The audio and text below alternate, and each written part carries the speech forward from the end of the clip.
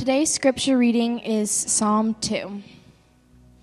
Why do the nations rage and the people plot in vain? The King of heaven, earth sets themselves, and rulers take counsel together against the Lord and against his anointed, saying, Let us burst their bonds apart and cast away their cords from us. He who sits in heaven laughs. The Lord holds them in derision. Then he will speak to them in his wrath and terrify them in his fury, saying, As for me, I have set my king on Zion, my holy hill. I will tell of the decree, the Lord saying to me, You are my son. Today I have begotten you. Ask of me, and I will make the nations your heritage, and ends of the earth your possession. You shall break them with a rod of iron, and dash them in pieces like a potter's vessel. Now therefore, O king, be wise, be warned. O rulers of the earth, serve the Lord with fear, and rejoice with trembling. Kiss the Son, lest he be angry and you perish in the way, for his wrath is quickly kindled. Blessed are all who take refuge in him. This is the word of the Lord. You may be seated. Well, good morning. Can you believe it? It's Advent season. Where did the year go? We're already seeing houses decorated with lights now, and there's blow-up Santa Clauses, and we see rooftop reindeer. I'm sure you've got your traditions you do over the holiday season. You've got your movies that you watch, and maybe you even have a neighbor, or maybe one of you guys have a nativity set with baby Jesus and Mary and Joseph and the shepherds and the wise men. They're all bowing down in a posture of worship before their king. And so that's the theme that we're focusing on throughout this Advent, is the kingship of God come to earth to rescue his people and redeem his creation.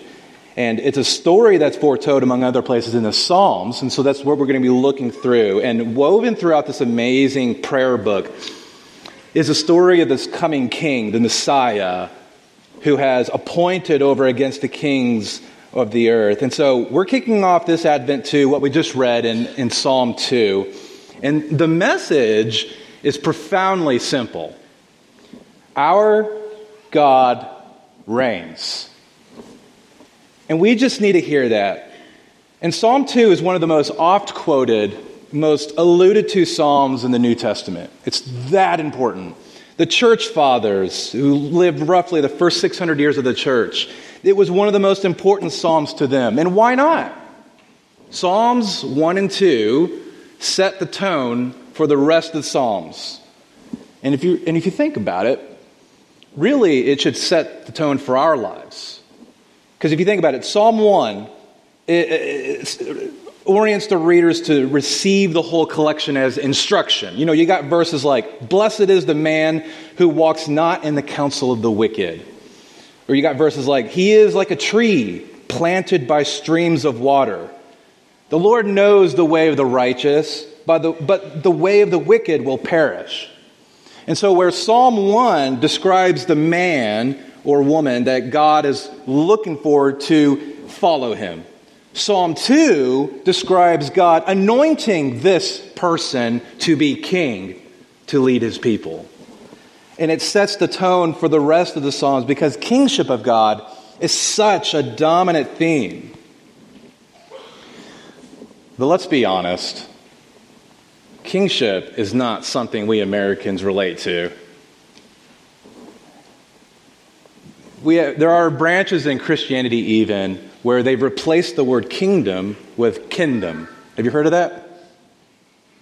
Because it's easier to relate to Jesus as a brother, as a friend, but as king?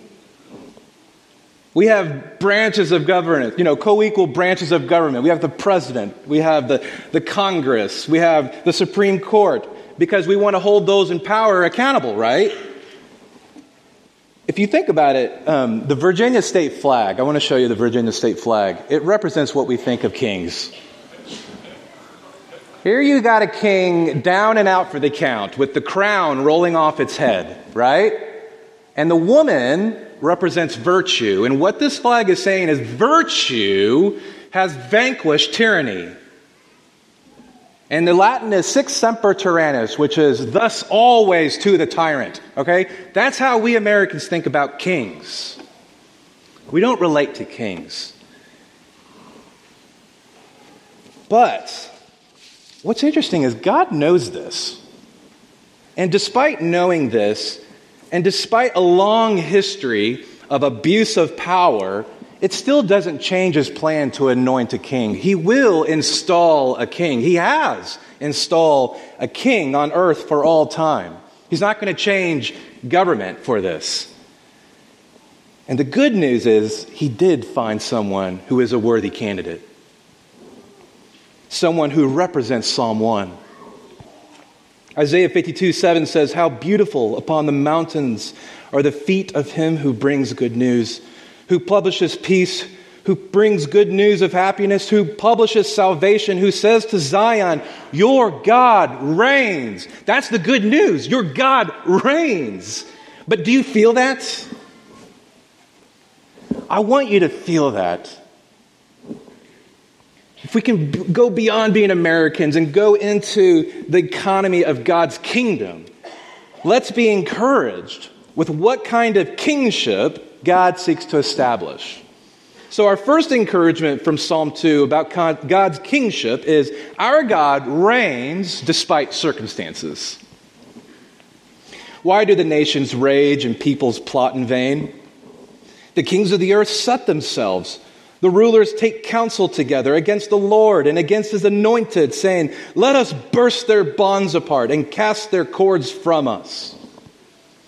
You know, I'm thinking about this in terms of when we read the Psalms in our devotions. There are some Psalms that we just easily connect, right? We even hold on to certain Psalms with our dear life, right? But if you keep reading, there are some Psalms where it's just like, what? It just leaves your head scratching because we're so far removed from time and culture. And after all, these Psalms have been written 2,500 to 3,000 years ago. So I want you to imagine 3,000 years from now.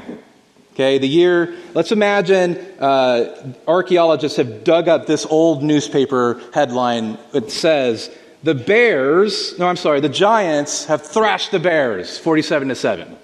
All right? The year is 5022. You can imagine the level of technology, the science, the culture. You can imagine such a different world. English is lost by then, but we've got language experts able to extrapolate what the headline says. And it is a sad future because now football is lost too. Now, if you don't have the context, how are you going to interpret this text? The giants thrashed the bears. Archaeologists are left just scratching their heads. Well, these people in 2022, this is actually an old 1950s headline, but nonetheless, these people in the 20th century, they're superstitious. They've got a mythology, or they believe in giants. They're primitive. And apparently in their mythology, giants hate bears. And what is this? This is such a massive crowd, and they're looking at something. Oh, I know. Maybe in this mythology, they're reenacting it, and giants are killing these evil bears. And so you got 56,000 people coming to this, because this is really important. If you don't have the historical context, you don't understand what this is going on. We already know football, so we know this is just a game. This is the score, 47-7. The Giants is just a mascot, right? I think in the same way with the Psalms, we can miss the context. And Psalm 2 might be one of those Psalms that leaves you scratching your head, and it's like, in your devotions, you might go, okay. You just kind of move on to the next Psalm that you might connect with. In this times where the original readers, they've got the original context. No one needs to explain it to them. There is a concept of kingship that we have to understand. There are two different kinds of kings. One is called the suzerain. The suzerain is the superior king, and then there you have the subordinate king called the vassal. Okay? And typically there's a covenant between these two kings. The local vassals are those who pay tribute to the suzerain. And they rule on his behalf regionally. So you have all these different vassals. And in return, the suzerain provides military protection and all sorts of blessings from his wealth onto the vassals in return. And so as long as they keep this covenant, you got a kingdom here. Okay? Now keep that in mind. The psalmist sets up God, the Lord, as the suzerain. He's the creator of the universe.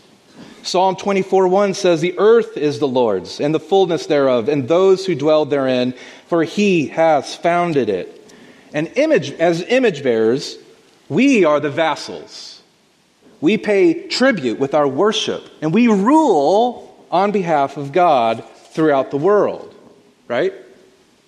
So we live in a world, though, where nations don't want to be vassals. Nations want to be suzerains. Every person is born with this desire. We want the tribute. We want to set our own agenda. And it's because of this, Scripture says, and because of this self-centeredness, the world is so broken. It's why the psalmist begins the psalm with a rhetorical question. Why do the nations rage and the people plot in vain? It's like, seriously? You're royal vassals. You have access to all of God's wealth and blessings and goodness, and you would turn against that? Why? And yet in our attempts to burst the bonds, to cast away our cords, we foolishly cut ourselves away from the very source of life necessary for the flourishing of mankind. But note this, not all vassals are predisposed to go against their suzerain. In verse 2, there is his anointed. In Hebrew, it's Mashiach, or transliterated, it's his Messiah. And the ESV translators are trying to make a theological interpretation for you by capitalizing anointed. They're like, look to Jesus, look to Jesus. But I'm like, hold on, yes, but not yet. Because the original readers didn't have that luxury. The original readers, in their immediate context, they're looking to David, or one of the kings at the time, as the anointed one.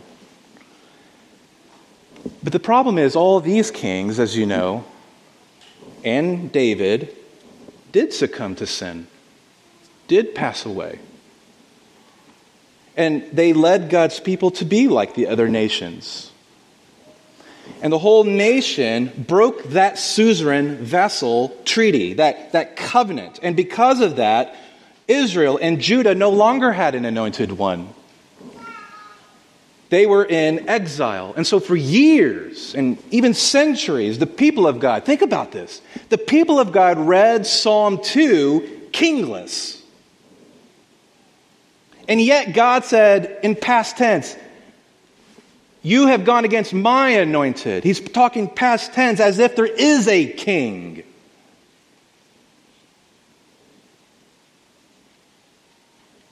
The good news is God reigns despite circumstances. It might as well happen now. These counterfeit suzerains, Nebuchadnezzar, Darius, Alexander the Great, Caesar Augustus, these are counterfeits. There will be a future Messiah who will serve the true suzerain, and he'll lead God's people. Okay?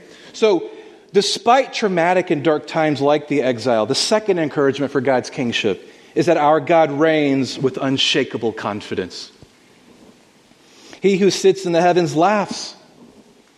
The Lord holds them in derision. Then he will speak to them in his wrath and terrify them in his fury, saying, as for me, I have set my king on Zion, my holy hill. And this is good news because divine laughter reverberates all throughout a dark history of humanity. He laughs. Because when the suffering people of God hears it, they have hope. You might go, what's this going on? Why is he not taking this seriously? He is taking it seriously. But the suffering people of God, they have hope because they realize that conspiring kings of the earth, their spiritual enemies, they're no threat to God. He has no worry that his kingdom will crumble under their might. He will build a new world with love and justice and beauty and goodness. He will be glorified. See, God's laughter is meant to put the dark times in perspective. It's kind of like if you had a little kid, and when that kid hits his head, or my kid, when he hits his head, and there's that brief moment when they have to decide what they're going to do in response. Have you seen this before with little kids? Their eyes widen up. How should I respond? Now, you could be like, oh my goodness, and make it worse. Or you'd be like, it's okay, and chuckle. And then my kid anyway will look at me and go, that hurt. But it's not the end of the world. Right? In the same way, God is saying to you, when he laughs at your enemies, at his enemies, it's going to be all right. And I know there are stories of pain throughout this room. I know there are stories of trauma, stories of broken relationships, of betrayal. I know there are stories of physical ailment. I know there are stories of addiction. And what I want you to hear this morning is through it all, our God reigns with unshakable confidence. He laughs at our enemy. It's the same enemy that Pastor Nathan had talked about last week. Your God laughs at him. But I want you to see, where is he laughing from? That's important. He's laughing while sitting in the heavens. Don't miss that. You mustn't imagine heaven as a geographical place, as if there's an old man up there in the clouds sitting down looking on us like Mary Poppins. Okay, you'll miss out what the psalmist meant. Heaven throughout the Old Testament is a picture of God's throne room. Isaiah 66:1 says, heaven is my throne and the earth is my footstool. When you think of heaven, don't think of a nice place that you get to go to when you die. Think highest authority. That's what the scriptures is talking about. Because what's higher than the heavens? Nothing. It's the perfect symbol of God's authority. And so what we're saying here is God is laughing from the highest authority. Anyone who dares go against him is of an inferior place. They have no authority over God. That's what you can't miss in your dark times. God reigns with unshakable confidence. And so it's from this apex that God's laughter turns into wrath in verse 5. And unfortunately, the wrath of God has become a controversial subject. I know some Christians have just done away with that because isn't God the God of love? Isn't he the God of infinite kindness and patience? What do you mean, the wrath of God? And yet you see it all throughout Scripture. You have to ignore Scripture, which I dare not do. So what are we talking about here? I think Croatian theologian Miroslav Volf says it best when he writes about the wrath of God in a powerful and weighty book called Exclusion and Embrace. He says this: it takes the quiet of a suburb for the birth of the thesis that human nonviolence is a result of a God who refuses to judge. In his scorched land, soaked in the blood of the innocent, the idea will invariably die, like any other pleasant captivities of the liberal mind. If God were not angry at injustice and deception, and did not make a final end of violence, that God would not be worthy of our worship. What Wolf is trying to say here is that the practice of nonviolence requires a belief in divine vengeance. After all, didn't Paul say to the church in Romans 12:19, "Beloved, never avenge yourselves, but leave it to the wrath of God. For it is written, vengeance is mine, I will repay, says the Lord." So we have to remember, when we talk about the wrath of God, it's not just any wrath in general, right? It's not just the nature of wrath, but it's a very specific kind of wrath. It is the wrath of a king when we're talking about the wrath of God. Proverbs 19:12 says, "A king's wrath is like the growling of a lion, but his favor is like the dew of the grass." Notice in that verse, God's wrath doesn't immediately maul his enemies. You've heard a lion roar before, right? In person. It's scary. The thing is with God's wrath, it's never impulsive. Never.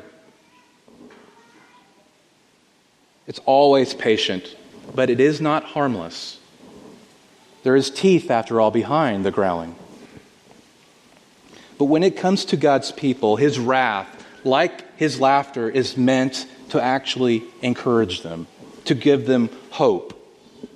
If you think about it, a cub, when she hears the growl of the lion, she only recognizes the voice. When she hears a growl, she says, "Oh, that's Dad." And so innocently, she comes up to Dad, cuddles with him, and paws at him and plays with him. Because she knows with that growl, he's protecting the lion pride. In the same way, God's royal wrath protects the order and goodness of his kingdom. But he does it in his own timing and in his own way. So the bottom line with the laughter and wrath is with laughter and wrath is that God reigns with unshakable confidence. He proclaims in verse 6, "I have set my king, his vassal, on Zion, my holy hill." Well, again, hold the phone. Like, let's say you're in the exile. There was no king. Why would God talk in the past tense? Again, because his unshakable confidence is as good as done. The same way for us, Christ has ascended and he is no longer here with us. We have the Holy Spirit now, but we hope for his return. It is as good as done. The king is coming. And he's just not going anywhere. He's coming back to Mount Zion. Why is that important? That's the highest point of Jerusalem. And again, it's not about the geography. It's about the symbol. It's a symbol of height. And Micah 4:1 says, and it prophesies, that one day Mount Zion will be the highest mountain in all of the world. And someone might go, what? Higher than Mount Everest? No. Again, you're missing the point. Not topography. We're talking about authority. There will be no higher authority. One day, from the exile Israel point of view, they're going to expect the king to say, all authority in heaven and on earth has been given to me. And if you know Matthew 28:18, you know that that's already been said. And it's true today. So up to this point in Psalm 2, we've only seen God respond to what the nations have initiated in their opposition. But now we have a turning point in the middle part of the psalm. It's God's turn to initiate. So we now come to the third encouragement of God's kingship. And this is, our God reigns by setting the agenda. I will tell of the decree, the Lord said to me. You are my son. Today I have begotten you. Ask of me, and I will make the nations your heritage, and the ends of the earth your possession. You shall break them with the rod of iron and dash them in pieces like a potter's vessel. The suzerain of the universe, the maker of the heaven and earth, decrees that all vassals or all mankind made in the image of God, attempting to build a separate and autonomous kingdoms, they will not succeed. He will not tolerate idolatry. He will give his glory to no other. There will only be one legitimate kingdom that will last for eternity and cover the whole earth. There will only be one legitimate king with the power to break the bondage of sin and cancel its debt. This king who says to our ancient foe and to death itself, "You are vanquished." And this Christmas, we celebrate this Son who has come. The story of the Son is all part of God's agenda. That's why it's such good news that He has set the agenda and no one else can turn this agenda back.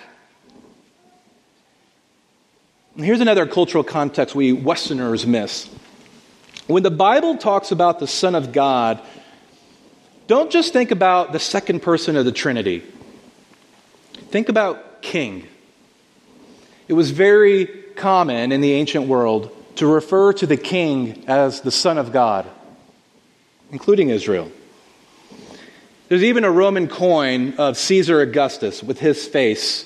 And in the Latin, it says Divi F. It's a Latin abbreviation, which is Latin that says Divi Filial, which is the Son of God.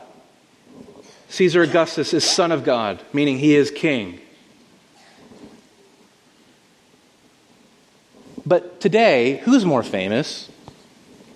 Caesar Augustus, a brilliant military commander who expanded the Roman Empire, a shrewd and successful emperor who implemented all sorts of government policies that had boosted Rome's economy and strengthened its stronghold.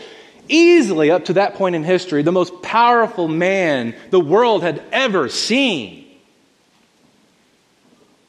Or Jesus of Nazareth,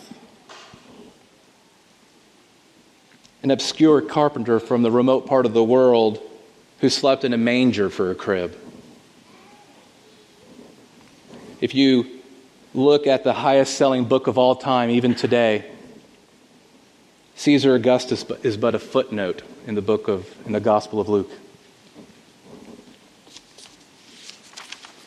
The birth of the baby that we celebrate for Christmas will grow up and hear at his baptism, as the heavens are opened up to him, "This is my beloved Son, with whom I am well pleased." Again, don't just think of Trinity, although that's true. This is my king. This is my vassal, God says. And this king will gather up his disciples at the beginning point to launch his agenda for the kingdom of God. And he'll take 3 of them up to a high mountain, and he'll transfigure to reveal his true divine nature. And as the clouds envelope them, a voice will come out of it declaring, "This is my beloved Son, with whom I am well pleased. Listen to him." And what does Jesus say to Nicodemus in that famous verse we all know in John 3:16? "For God so loved the world that he gave his only Son, that he gave his only King, that whoever believes in him should not perish but have eternal life." Again, if you replace king or son with king anywhere in the New Testament, you'll see God's royal agenda. Jesus is the Father's one and only King. And in this agenda, it's always included the entire world. It's never meant to be isolated. Psalm 2:8 says, "Ask of me and I will make the nations your heritage and the ends of the earth your possession." The world is the Father's to give. He's the suzerain. And so that's why Jesus commissioned his apostles. He commissions us, "Go and make disciples of all nations. Be witnesses to the ends of the earth." Why? Because he holds the iron rod mentioned in verse 9. And what's that iron rod? It's the scepter, which is an emblem of power and authority. And it's not our great suzerain that's going to break apart because nations have decided to break their bonds with him. It is they who will, in verse 9. So it makes me ask, what of our hopes and our dreams apart from God? It's broken and fragmented. Because nothing lasts forever in this world, except one thing, God's agenda. And it's such good news. And this shows our fourth encouragement of God's kingship. Our God reigns with a promise. Now therefore, O kings, be wise. Be warned, O rulers of the earth. Serve the Lord with fear and rejoice with trembling. Kiss the Son, lest he be angry and you perish in the way, for his wrath is quickly kindled. Blessed are all who take refuge in him. Now kings and vassals no longer are initiating here. Kings and vassals are called to respond to what God, the suzerain, has initiated. And let's examine, not just they, us, let's examine ourselves. We as royal image bearers, we've started out foolishly trying to attempt to break the bond with the suzerain of the universe. But now, in this part of the psalm, we are called to be wise. And right now, we're called to serve the Lord, the suzerain, and kiss the Son, the vassal of all vassals. And you can imagine, when you say kiss the Son, what do you mean? You can imagine a subject kneeling and kissing the ring of the king, indicating, yes, I will be subject to you. I will be loyal to you. I will submit to your authority. This morning, ask yourselves, who or what is your greatest authority? Don't deceive yourselves. How you live your lives will give you your answers. And if you can identify anything besides the Lord Jesus Christ as a higher authority, quickly repent. Do not delay. Give that over to him, because the promise is this: you will find refuge in him. His kingdom is the answer to all the problems of this world today. One day, it will be the only kingdom. Every knee shall bow, and every tongue will confess that Jesus Christ is Lord. It is then when all tears will be wiped away, and the world will only know truth, goodness, and beauty for all of eternity. And this future is yours. And this invitation to participate in the mission to make this future a reality is yours if you kiss the Son. Let's pray.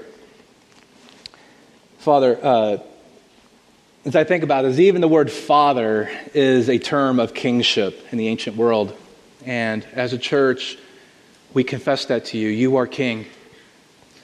It is good news. And you have sent your Son Jesus to be the vassal of all vassals, the King of kings. And you have called us to rule beside him.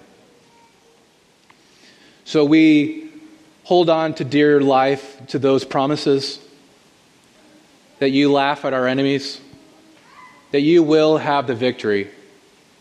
And this Christmas, we celebrate your Son Jesus as the beginning point to inaugurate the kingdom as we continue it. And we know someday it will be consummated. It will be the end. We will see that day. Until then, in our dark times, hold on to us. Let us see your kingship. It's in Christ's name we pray, for his sake. Amen.